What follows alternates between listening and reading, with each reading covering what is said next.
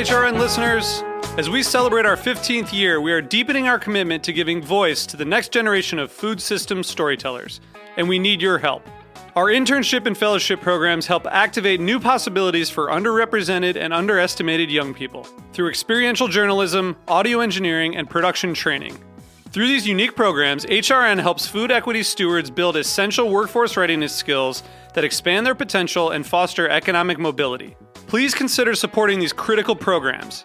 And with a minimum donation, you can be entered to win a dinner for two at an amazing restaurant in one of 8 cities and tickets to a concert at a great venue in one of those cities.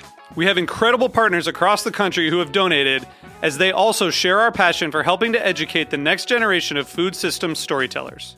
Check out heritageradionetwork.org/15 to donate and enter to win today. That's heritageradionetwork.org/15 to donate and enter to win today. And make sure you donate before March 31st. Thank you.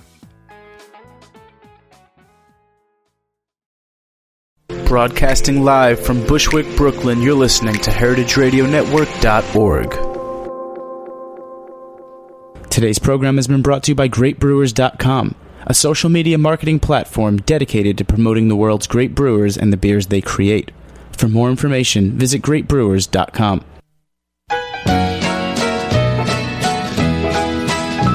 In some of my songs, I have casually mentioned the fact that I like to drink beer. This little song is more to the point. Roll out the barrel and lend me your ears. I like beer. It makes me a jolly good fellow. I like beer. It helps me unwind, and sometimes it makes me feel mellow.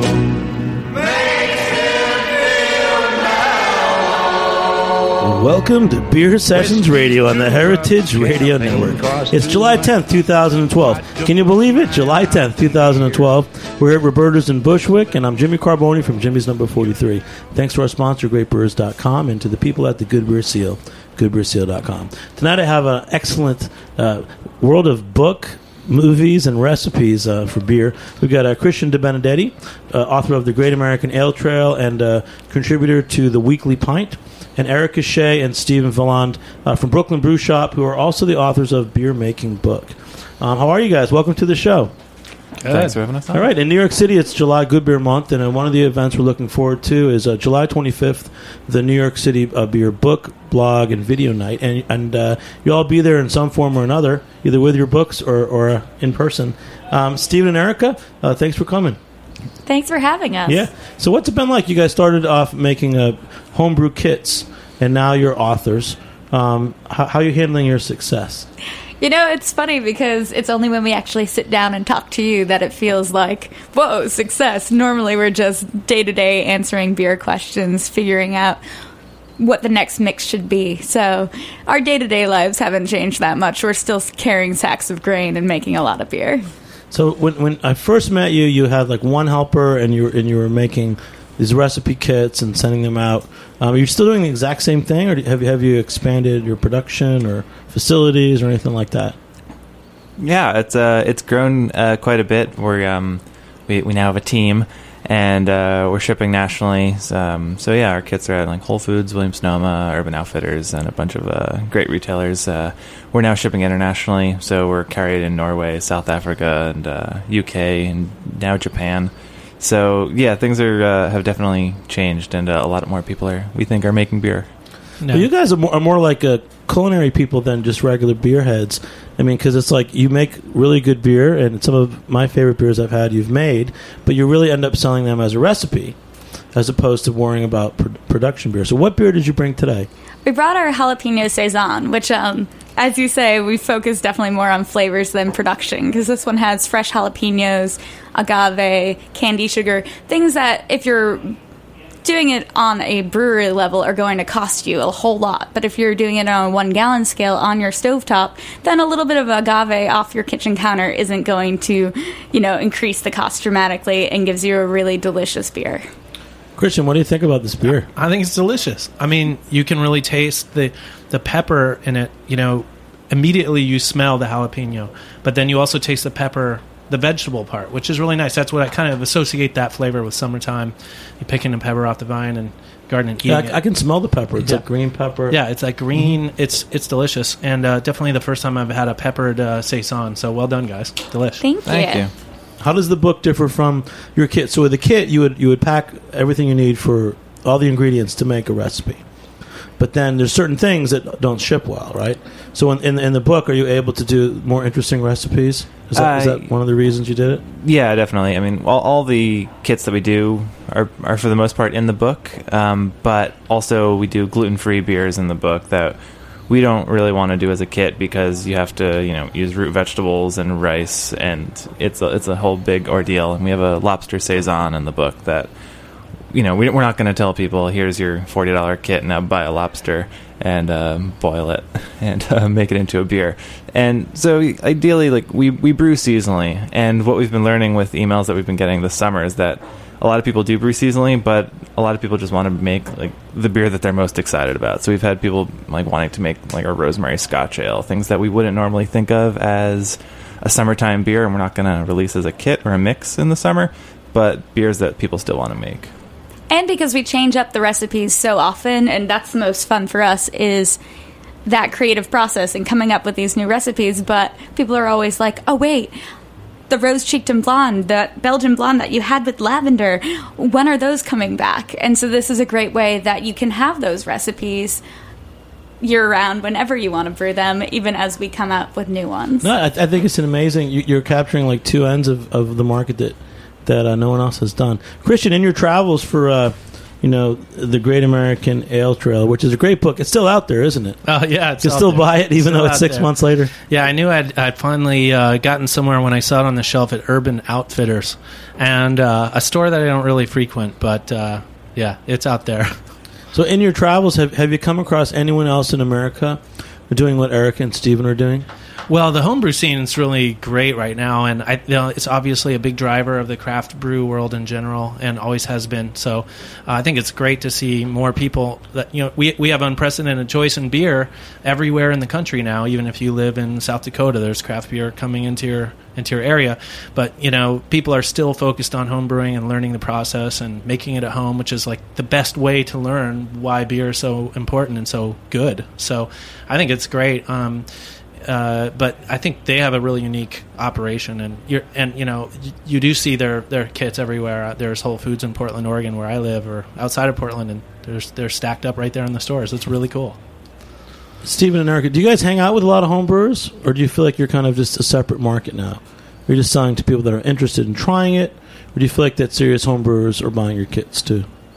It's really we're amazed at the full just depth of people using our kits.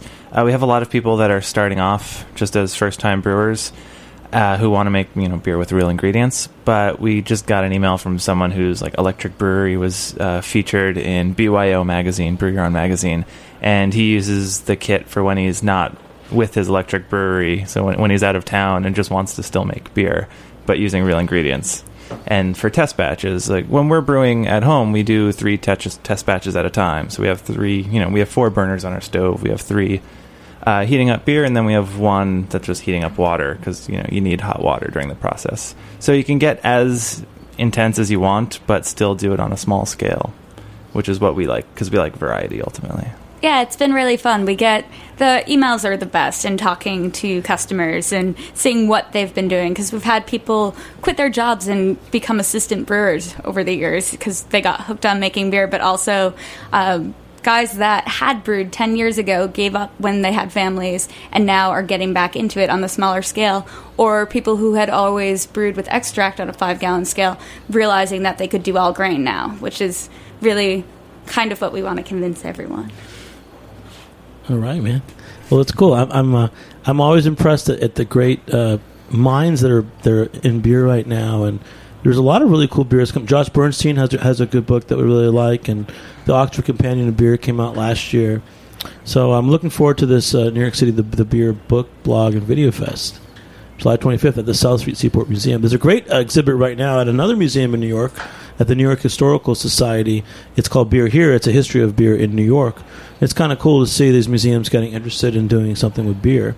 How do you think that affects? You think that we're peaking? Do you think the craft beer scene is going to peak or bubble or something? I mean, I feel like it's really just a return to what it always had been before Prohibition. Like, you know, when you see these breweries just opening up everywhere and making like, you know, terrible decisions a lot of times, and you're thinking like, well, maybe there's a craft beer bubble, but then you remember what, you know, the beer scene used to be before Prohibition, and this is really just us gathering steam. Like, making beer at home was only legal after Jimmy Carter did it and legalized it in 1979. So it's a really short history of us allowed to make beer. So I think that beer is awesome. I mean, I really do. Like on 4th of July, I'm usually at my own bar, Jiminy's number 43, or I'm working at an event. I don't always just like kick back. So we had some friends in the backyard and in New York City, and I had a Einbecker Maibach, and I had 6 bottles. I made sure they were really cold on ice, and it was like throughout the night I just kept opening one and poured it into 2 cups, so it was always super cold. And with another friend of mine, and I was like, you know what, this is the life. It's like, you know, you have a little barbecue going on, and I'm just drinking like a really good beer that just did so well on 4th of July, and then I was like, wow, I love craft beer in America. So. Woo. Tell me your stories, Christian. Come on. You do so many cool things, but it's like at the end of the day, you love drinking beer, don't you? I love drinking beer. I mean, I always have, you know, I can't say that I grew up drinking beer. That would probably ruffle some feathers, but I grew up in a family with 4 older brothers. They're big beer lovers. Out in Oregon, obviously, we had a lot of beer coming up, and Henry Weinhard's was the local brand, kind of a mythic brand with the amazing commercials and everything. And I really grew up with this idea that there was something handmade about beer, even though, you know, Oregon had drifted down the same road that everyone else did until the 70s or you know, maybe 81 or 2 when the first brewery started opening, which was disappearance of beer. So, you know, I love it. It's so much fun to share with friends and family. And I haven't been home brewing a lot lately, but I still have all my stuff, and I just planted a lot of hops on my farm where I live. So I'm really excited to get back into brewing as much as possible. And when you travel, I mean, as authors, you often travel. What are some of the cities that you go to and where you like the beer scene?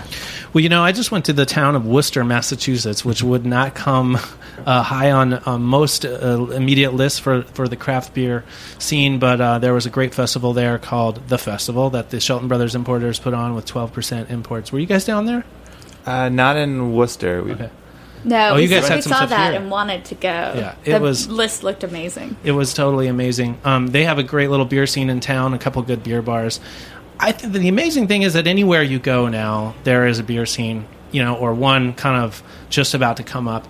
And, you know, I'm from Portland, so we're really lucky that we have such a huge, incredible beer scene right now. I mean, it keeps growing. You know, every day you think, no, there can't be another brewery, and we're at number 49 now, I think, and, you know, several more on the way. And Portland is not a very big city. You know, it's about the same size as, like, you know, smaller than Brooklyn. So that's amazing. But, you know, it's coming up everywhere, and I keep tasting good beers from towns I'd never expect. You know, Barcelona, Spain, becoming a beer town. Who knew? You know, but some great beers coming out of that region, and we had a chance to taste those in Worcester, and it's truly it's a global thing now, and that's one of the most amazing aspects, is that we're not just talking about Portland, San Diego, New York, you know, handful at Denver, Fort Collins. Like, there's now 50 cities that have a big beer scene, and it just keeps going and going. It's incredible. What are some of the small breweries in Portland that you like that we may not have heard of? Oh, that's a good question. I wrote my book actually in a building called the Left Bank Project in Portland. It's like a mixed use kind of. No one lives there, but it seems like they do. It's like a big old loft building like you'd see here in Brooklyn. But in the basement of that building is Upright Brewing Company, and I'm sure some beer lovers out who listen to the show have had it before, but they're really doing some great stuff, aging farmhouse ales and old Tom gin barrels, and doing a lot of really nice stuff. And I'm working on an event with them coming up at the International Pinot Noir Celebration in Oregon. Of all places, we're bringing beer into that event, so that'll be cool.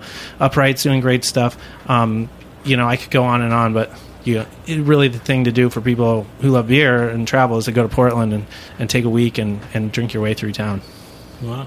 And for Eric and Stephen, any towns that really stood out in your travels for the beer? Well, it's funny when you're talking about Portland because we visited Upright and we circled the building I think 3 times without realizing that it was actually a brewery, because it does just look like a random kind of office building, and then you find out there's a brewery in the basement.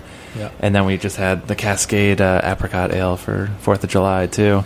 But it's like on our first trip across the world, I guess, or Europe, we realized that Copenhagen was an amazing beer city, which is something we never imagined would be. But we just walking into a random bar in some basement and finding like 8 taps of beer that were all amazing and that you'd never heard of before and likely would never hear of again, like of the mindset. But yeah, traveling for the book has been amazing because we were down at South by Southwest and got to go to Ranger Creek just outside of San Antonio and to Jester King Brewery. And Texas is amazing. Like so many states, it has weird beer laws. And that's what makes traveling amazing, because you can get beers places that you won't be able to get them out of. So Texas, it's hard to get beers in and it's hard to get beers out. So it's really great when you get to go to the brewery, try everything there, and come back with a great story. Ranger Creek smokes their own malt over mesquite. And so they have a mesquite smoked porter, which is very much Texas. That's awesome. Well, this is going to set us up for our second segment. We're going to have... his name is John Richards. He's trying to make a movie about Michael Jackson. It's called Beer Hunter the Movie. He'll be calling in when we return in a few minutes on Beer Sessions Radio. Light the fire. You place the flowers in the vase that you bought today. Staring at the fire for hours and hours while I listen to you play your love songs all night long. For me, only for me.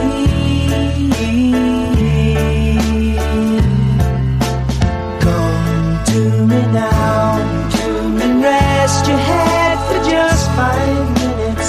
Everything is done. Such a cozy room. The windows are illuminated by the evening sunshine through them. Fiery gems for you. Only for you.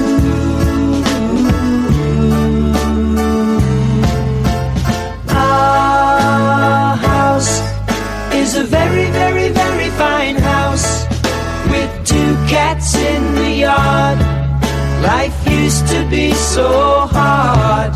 Now everything is easy 'cause of you.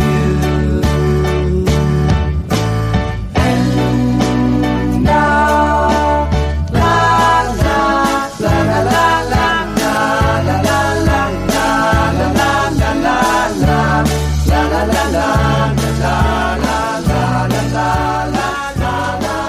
la. Hey, welcome back to Beer Sessions Radio on the Heritage Radio Network. I think the Heritage Radio Network, the new theme should be Life is Better on Air, because every week we have the most awesome guests. We got Erica and Steven from, I know them as Brooklyn Brew Shop, but they've got a great book, beer making book. And Christian DeBenedetti, who's now, I only know him as the Weekly Pint because I get his email every 2 weeks.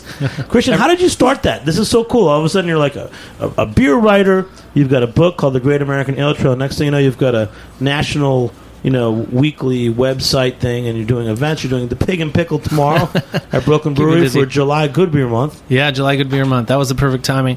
Well, the Weekly Pint, we started a while ago, back in January, to be a free email for people who love craft beer, or they're interested, or they're getting into it, or they know someone who might be interested.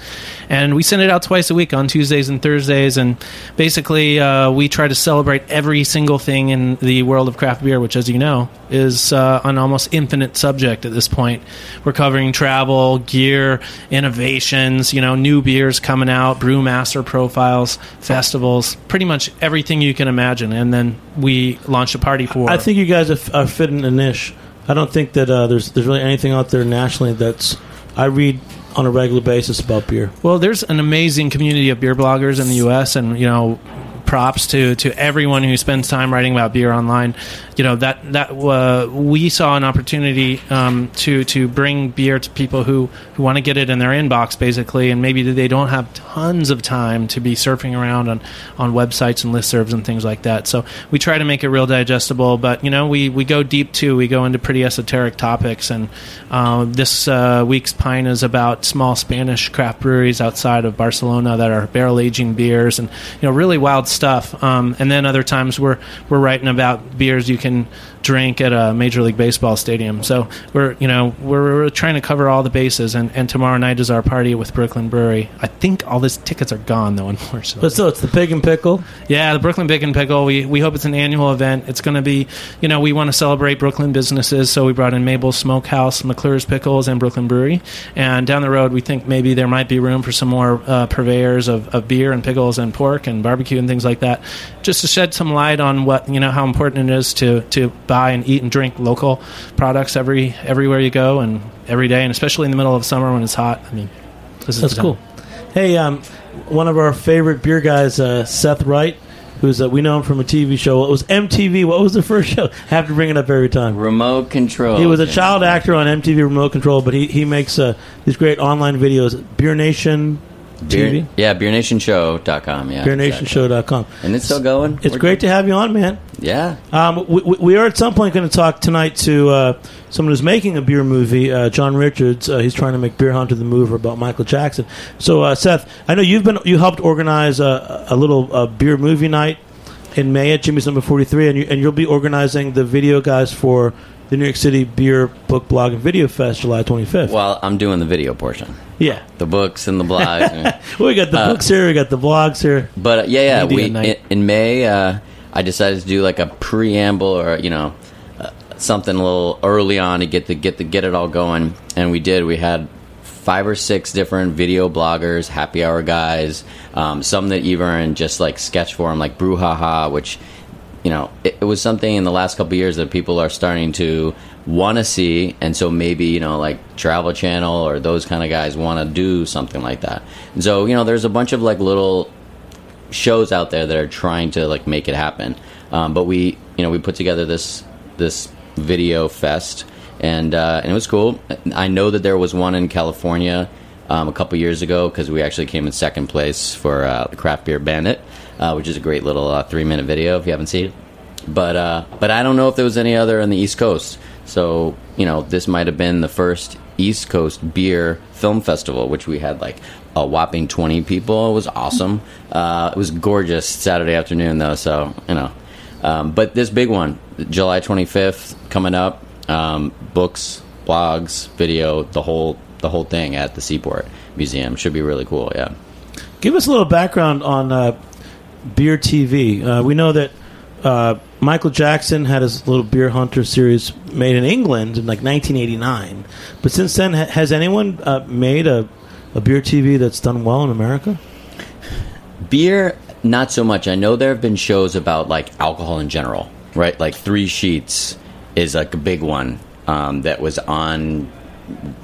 Bravo or something like that, or Spike or something, and that was going on for a long time. And it was just a guy who went around, and it wasn't just beer. He did beer, but he just traveled around the world, and he just lived the local scene, right? So we got trashed every single show, and it was like fun, 3 Sheets, whatever. But since then, there hasn't been that many shows. I'm finding more and more because I'm in the business now, or at least I'm doing the show. That are catering just to like craft beer, and so it's cool to like go and meet different people and like see what's going on, and we're all trying to just like promote craft beer, and which is just like what everyone else seems to be doing. I think when I first met you, I know Sam Calagione's show was coming out. It was on Discovery TV. Yeah, Discovery. I know a bunch of guys decided that you're going to throw your hat in the ring and try to get a beer TV show or a beer online show. Was that a big impetus for the current crop of beer TV guys? I kind of want to say that there hasn't been that much since that show came out on Discovery. It was Brewmasters, and that was last year, I think. I mean, my time is so crazy now, but I think it was last year it came out. They did 6 episodes, and, being that 5% of this country drinks craft beer, the number of people that would watch that show is small. 5% of a country of 300 million is great. Discovery, it's not enough for them, and that's where the niche of it is too small for a national channel, I think, so far. I mean, as it grows, as the percentage continues to grow, and there's more books, and there's more breweries that are opening up, 2,000, this year. I mean, you guys... So what about Erica and Steven? I bet you guys could have a beer TV show. Oh, we'd love to. Actually, while it's not a entire series, we are on the Cooking Channel July 19th and 20th on Foodography, their beer episode, and they... It's really fun. You get to actually see us brewing up the jalapeno saison, as well as Brooklyn Baked is on there with their malt blondies and some other cool craft beer. Yeah, Church Key is on there from DC, which we just had the chance to go down for a savor. So that's a good... So what is that show? Foodography? Yeah, it's called Foodography. It's hosted by Mo Rocca from NPR fame and Daily Show. And that's a popular show? Oh, yeah. Yeah, it's good. A lot of it seems like he lives in Brooklyn because a lot of the shows are Brooklyn-based, which is great. When I watch it, it's like, oh, let's go check that spot out. Yeah, I think he is. I think he goes to the Flea every so often. But, yeah, certainly with Brooklyn, it definitely gets a lot of press coverage because all the press is right across the river. So, and Christian, what about you? You're up in Portland. Do you have you been working on anything, like a beer TV show or anything? Oh, I've thought about it in a 1,000 different ways, looking at the way the Great American Ale Trail could be a show, and there was all sorts of talk early on how we would do it. And a friend of mine said, we're literary guys, let's focus on books. We ran into a lot of roadblocks of the same nature that he was talking about a moment ago. Big television advertising is the engine that runs television, and Bourdain famously tweeted that big beer killed brewmasters, and Sam Clagione, my good friend, will not talk about it, but there was a lot of pressure on a very pure concept of a show to be reaching a massive audience, and it might have been not the right timing. And I thought watching Brewmasters was so awesome, especially when they went to Egypt and South America and these far-flung adventures that threw the world of craft beer around the world and the history into the light for I'm sure for many viewers for the first time. Surely never thought about this stuff. I thought it was great, but the center wouldn't really hold there, and unfortunately the show wasn't extended. There is an episode that didn't air, which is about Italy, which I'd love to see. I haven't seen that one yet. What was the name of the show again? Brewmasters. And is it out there if you wanted to see the... Yeah, they sell the DVDs and stuff online and things. Yeah. I would check it out. I mean, I haven't seen it, so Brewmasters, you should check it out. Yeah, no, Sam's a great character. Yeah, he's an awesome character, and so that's why they went to him. And he, if anyone in the craft beer world was going to make a show work, he's going to make it work. But obviously, big pressures come from different places. What about your show, Beer Nation show? Yeah, we were close to Discovery. They turned us down and went with Sam, but. No, I mean, we put out something every month, 3 to 7 minutes, real tight. We try to make it easy, digestible. We go to different places around the country. We've got one coming out soon with the Bronx Brewery and the beef jerky guys, Slant Shack, where they made beer jerky. So, and we always try to tell a story. We don't just like to go to a brewery and, see what they're doing. We like to tell their story in an interesting way, something different. Exactly like what Sam was doing. He's going down to Egypt. He's, doing cool stuff, Have any of you seen the original Michael Jackson Beer Hunter shows from England? Some of it. I haven't seen the whole thing, but we were just talking earlier before we came on the air. There's a brew pub in San Diego that shows the tapes continuously, the Blind Lady Ale House, because they're big Michael Jackson fans, and it loomed large over a lot of beer writers starting out, and for me personally, just knowing that it was out there and all his books as well it was what got a lot of us started, certainly. No, I remember looking through those books myself, and you know what? I think it's due for a comeback. Maybe someone should have. He was so before his time. So we 1989. I think. I know we were waiting for John Richards, who's trying to put together the movie for the Beer Hunter and other excerpts with Michael Jackson. He's not on yet, so we're just going to keep talking. So hey, let's raise our glasses and make a toast. Yeah. I do love homebrew, and I'll tell you, I think it is the core of the craft beer scene. Stephen, this is an awesome recipe. recently our friend Chris Kuzme did an event called Brunity in New York, where he brought together some of the different homebrew clubs. What's going on in the homebrew scene that you guys see? That's cool. Is it just growing? Is everyone just making beer? I feel like really smart people are starting to make beer, and they're making really good beer. And I think it's not slowing down. I think it's more interesting than even the craft beer scene. Mm-hmm. Yeah, I mean, I think that craft beer, making it at home, is taking on more inspiration from food, and just using real ingredients, farmers market ingredients. You're also seeing a lot more people doing sour beers as well, which is not quite farmers market, maybe perhaps sour cherries, but you're really just seeing, as it's always been, the most interesting stuff is really what people are making on their kitchen stove, and then it kind of boils up and hits the craft beer scene, like commercially, we find. All right, Christian, we're gonna give you a blanket question. Okay, top beer you had this weekend. Oh, top beer I had this weekend. That's a good question. I recently had a beer from Almanac, which is down in the Bay Area. It is a Saison beer that is made with fennel, roasted fennel root, and it sounded to me like a freaky beer I might not like, but in fact, the flavors were very subtle. The smoky or the licoricey kind of taste of the fennel came through, and this is the kind of thing a homebrewer might try. Let's just see what happens. Wouldn't think of a licoricey vegetable being good in beer. In fact, it was delicious, and I tasted it with a dish at a great restaurant in San Francisco called Serpentine, and they served this beer with smoked potatoes that were smoked in a smoker, so something I'd also never tried, and the pairing was totally incredible. So that's a beer that's high on my mind lately. There's more, but that's one I remember. Do me. Seth, what's your favorite beer from the weekend? So I actually ran out of like regular beers. I don't call them regular beers, like torpedo cans and stuff like that. So I had to go into my cellar, and I pulled out the Humidor from Cigar City, which I knew I had to drink it fast because it's an IPA and it won't like sit very long. But it's on cedar, and so the cedar really it does something very, very interesting. It's not smoky, but it has this like cigar smell to it. It was just like really, really nice tasting. And I'd heard people say it was good, and so I was like, you know what? I'm drinking the whole bottle. I like that beer too. It was really good, yeah. And Steven? Well, the talk of cedar just reminded me of some really weird test batches we've made. Probably the least successful beer we've ever made was with cedar. It was a beer that tasted like a closet. It was not that tasty. Yeah, it was the closeted beer. Mm-hmm, yeah, really nice mothball beer. Perfect. But and Erica? Apparently, it was a whole lot of cedar. And we thought at one point that it might be poisonous, but now we'll have to retry it with lower amounts and the vow that it's not. And what about poisonous. from your weekend? Did you, other than homebrew, did you have any commercial beer or craft beer that you like so much? Before coming here, we had the Victory Summer Love, which is kind of our go-to office beer right now. It's just really delicious. Awesome.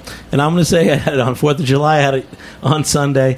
The Einbecker Maibach, really cold. It's a revelation. It's a great summer beer.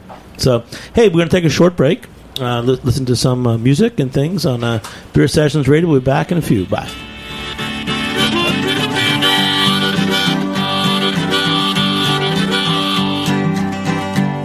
Well, it took me a woman late last night. I was 3/4 drunk. She looked all right. Till she started peeling off her onion gook. She took off her wig, said, how do I look? I was high flying, bare naked, out the window.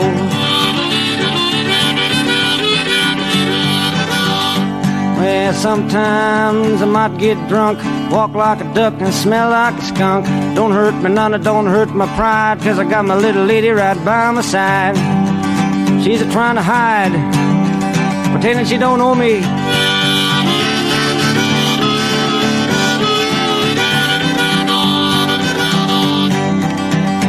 I was out there painting on the old wood shed when a can of black paint, it fell on my head.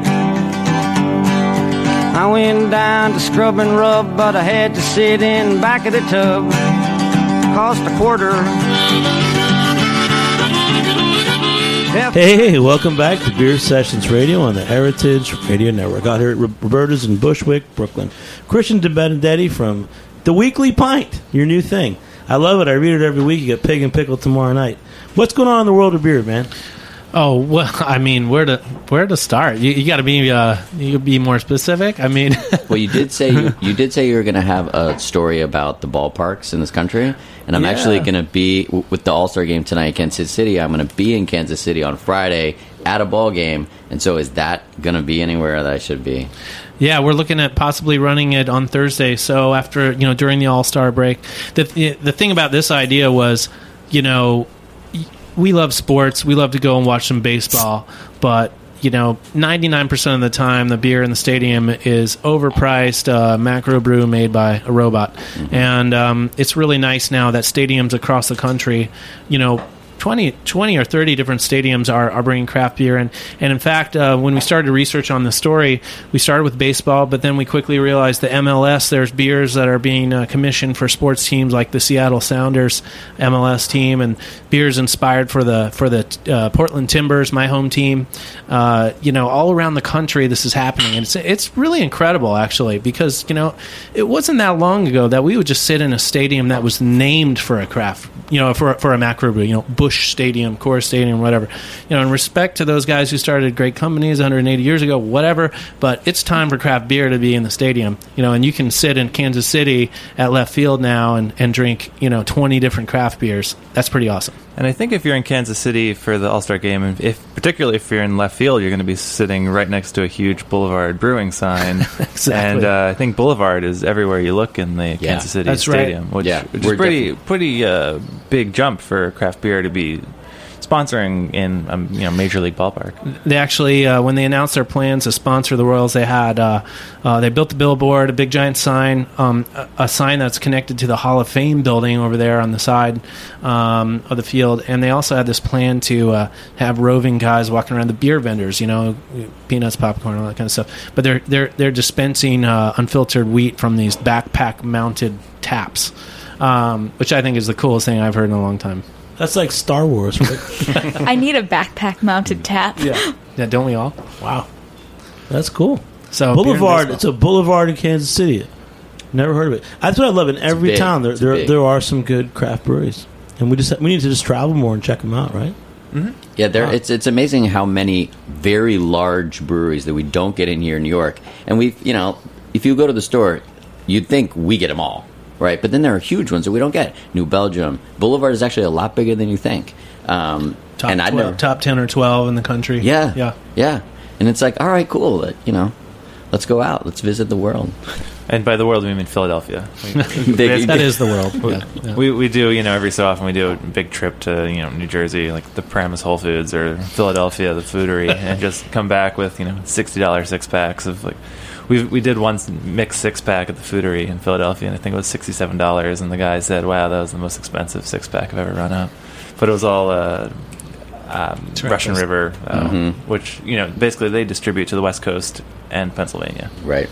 Are there any sites that you can recommend where people can learn about beers from different, small local beers from different parts of the country? Not just beers that are distributed nationally. I know it's hashtag Beertography. It's also beertography.com. I know that people around the country will take a picture of themselves drinking a beer and send it on Twitter to hashtag Beertography. But is there anything that's really trying to capture all the small breweries around the country? Or nobody, not even Weekly Pint. I mean, it would be impossible for us to cover everything. Right now, I'm writing all the content, but we're reaching a huge audience already in just a few short months, and we're trying to make sure we cover the whole country. And when we do it, we want to cover it really well. We don't want to just cover the obvious stuff. We really want to dig. But these things, these days, things are happening so fast. I mean, even in my hometown of Portland, it's hard to keep up with what's going on.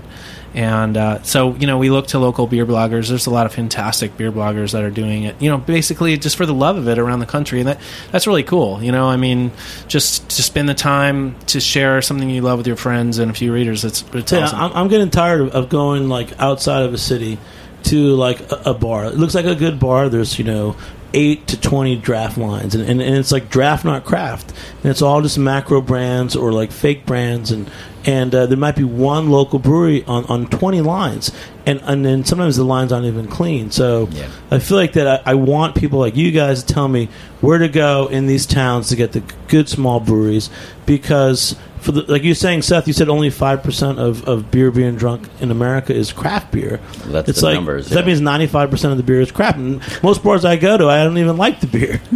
So hey, man, let's step it up. Come on. Yeah, definitely look up that town's, that city's local beer blogger and reach out via Twitter, via Facebook. Our best recommendations come from our customers, and we're like, hey, we're going to be here. Where should we eat, drink, go? And that's where we find things that we couldn't research far enough. Yeah, we used to do big city guides that we'd write up whenever we were going to travel somewhere, but now we get off the airplane and just tweet. We're here. Yeah, what do we do? So if we follow at BKLN Brew Shop and we look at all your followers, we may be able to find people around the country who know about good beer places. And I mean, it's at BKLYN Brew Shop. And if you say, hey, I'm going here, we'll ask our audience as well where you should be headed, because we'll be headed there next. Yeah, and we just got a tweet from someone who wanted some recommendations for Chicago, so we asked our audience, and we just went. So we said, go to Bangers and Lace. It's a really great bar in Chicago, and I think we gave 2 or 3 other recommendations. And you guys might be the new national beer site or the Twitter. I mean, there's just so much, and I think that with most beer writers, they know the limitations of being not in that place, and so you have to be everywhere. You need to clone yourself. And if you can find some cities have beer guides. If you go to Austin, they have a great Austin city beer guide that we always, it's kind of the first thing we do whenever we're there. We just pick it up at, Ginger Man or wherever.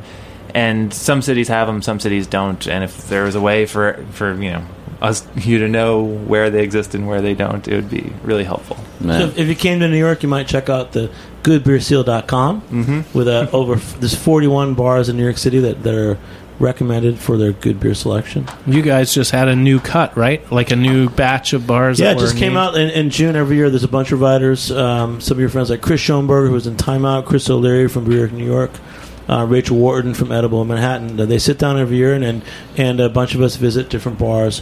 It's not growing that much, because the point is that it's supposed to be places that have been open, that are established, that are unique. It's definitely small, independently owned places. But yeah, there's 41 in New York City. It may expand to Long Island and Jersey City, but it's an example of the same kind of thing, a good beer guide. I think we all need it, so hey. How many did you just let in? What was the... there were about 7 or 8 that came in this year. But again, it's supposed to be kind of organic growth with the idea that a lot of places... If you have big money, you can come in and open a beer place and put in a lot of taps. But I'm saying, there's a lot of places I go, it's draft and our craft. I'm in Times Square. I'll see a place with all these tap lines, and honestly, I don't want to say the names, but you know them. They're not beers that I want to drink. Right. And I want to drink beer. That's the problem, is I want to drink beer. I want to drink beer on 4th of July, and if I don't go to Jimmy's Number 43 or Spite and Dival or DBA or Blind Tiger, these places in New York, it's like I don't want to drink the beer. I think you bring up a good point, though, that you can't just throw 100 taps on, even if there are some incredible beer on there, some Russian River and Jolly Pumpkin, De La Salle, Cantillon, whatever. You can't just make a great beer by having a huge number of taps in a big vast area. There has to be some soul to it. And when I was writing my book, The Great American Ale Trail, I set out to find places that had soul, that were doing it for the right reasons, not just to have a pointlessly large selection that you can go in and just start ticking them off. And I had a really interesting conversation with Sean Hill the other day from Hill Farmstead. If you haven't tried his beers, you have to. Good. They're phenomenal across the board. Everything he does is great. But we had an interesting talk about that there's kind of beer consumers out there who are like kind of train spotting and just ticking off the highly ranked beers from Beer Advocate and Rate Beer and stuff, rather than hanging out and talking with friends and family and kind of enjoying the spirit of beer, which is conversation and enjoyment, rather than how many beers have you tried, how many places have you been, how many highly rated beers have you had. Let's not forget that beer drinking is about community and about there's a soulfulness to it that isn't really present in some other things you could do with your time. Yeah, we actually had an episode of Beer Nation where it wasn't about any brewery or any bar. Me and a couple of friends went up to a cabin, and we got some local food at a farmer's market. We got some beer, but we went out there and just like experienced hanging out with the beer, and it really was like, it's not about what you're drinking, it's about hanging out and the whole idea of craft beer, and local scene and everything like that. So that was kind of a cool episode. People have said like, no, it's different. You guys just hanging out at a cabin, like enjoying each other. That's cool though. That's a nice angle. Skinny dipping. Woo. But when you do your shows, do you have people around the country watching? I mean, you're on YouTube, or how do people see your shows? Yeah, everywhere. I mean, so we put our show out on blip.tv, in which they shoot it out to like iTunes and YouTube and anywhere. You type in Beer Nation, you'll find it. So we do have views from all over the world. Not as many as I'd like, but everywhere there are people that watch the show. I did a radio show actually in Alaska, and that was pretty cool. Someone wrote me on Facebook, and they were like, hey, it would be really fun to have you on. I heard you on Beer Sessions, and so it would be great to do a phone in. I was like, totally. And so that was a couple months ago, and that was a lot of fun. Same idea. That's a great place to drink beer, Alaska. Really, really good. Isn't there a big barley wine festival up there? There is. It's in January. It's mid-January, and I wrote about it for my book. You go up there, and it was literally 14 degrees below zero, freezing cold. I'm wearing 2 down coats, like 8 inches of down feathers, and still freezing. And the locals are kind of like, yeah, it's not that cold. And they drink barley wine for several days straight, and it's kind of the big event of the year in Juneau. And then you go in Anchorage, and then you go down to Juneau, where Alaskan Brewery is, and visit that, and that's a tremendous place to visit. Hey, we're going to give a couple plugs. This show was built around John Richards is I think he's still raising money on Kickstarter. He's trying to put together a movie called Beer Hunter, based around a lot of filming and excerpts from shows with Michael Jackson, the great beer expert. Check him out. Just check out John Richards, Beer Hunter, the movie, Michael Jackson. Find him, and I think we're on different time zone. He's out west, we're on east, so we did not get his call in tonight. But we will have you on, John. We really do want to talk to you. Christian DeBenedetti, always inspiring. Check out, it's at theweeklypint.com? Just weeklypint.com. Weeklypint.com. And his book, The Great American Ale Trail, I do feel like if you're traveling to most parts of the country, if you pick up his book, Great American Ale Trail, there's definitely places to get good beer that he recommends. And Erica and Steven from Brooklyn Brew Shop and Beer Making Book, I'm really digging your beer. What I love is that you guys are making really awesome recipes, and you keep doing it. And many nights you do make my favorite beer. So this is the Jalapeno Saison Spicy. Mm-hmm. Right. Although it gets even spicier. So what should I make tomorrow? If I was going to make a beer tomorrow from your book, it's middle of July, what should I make?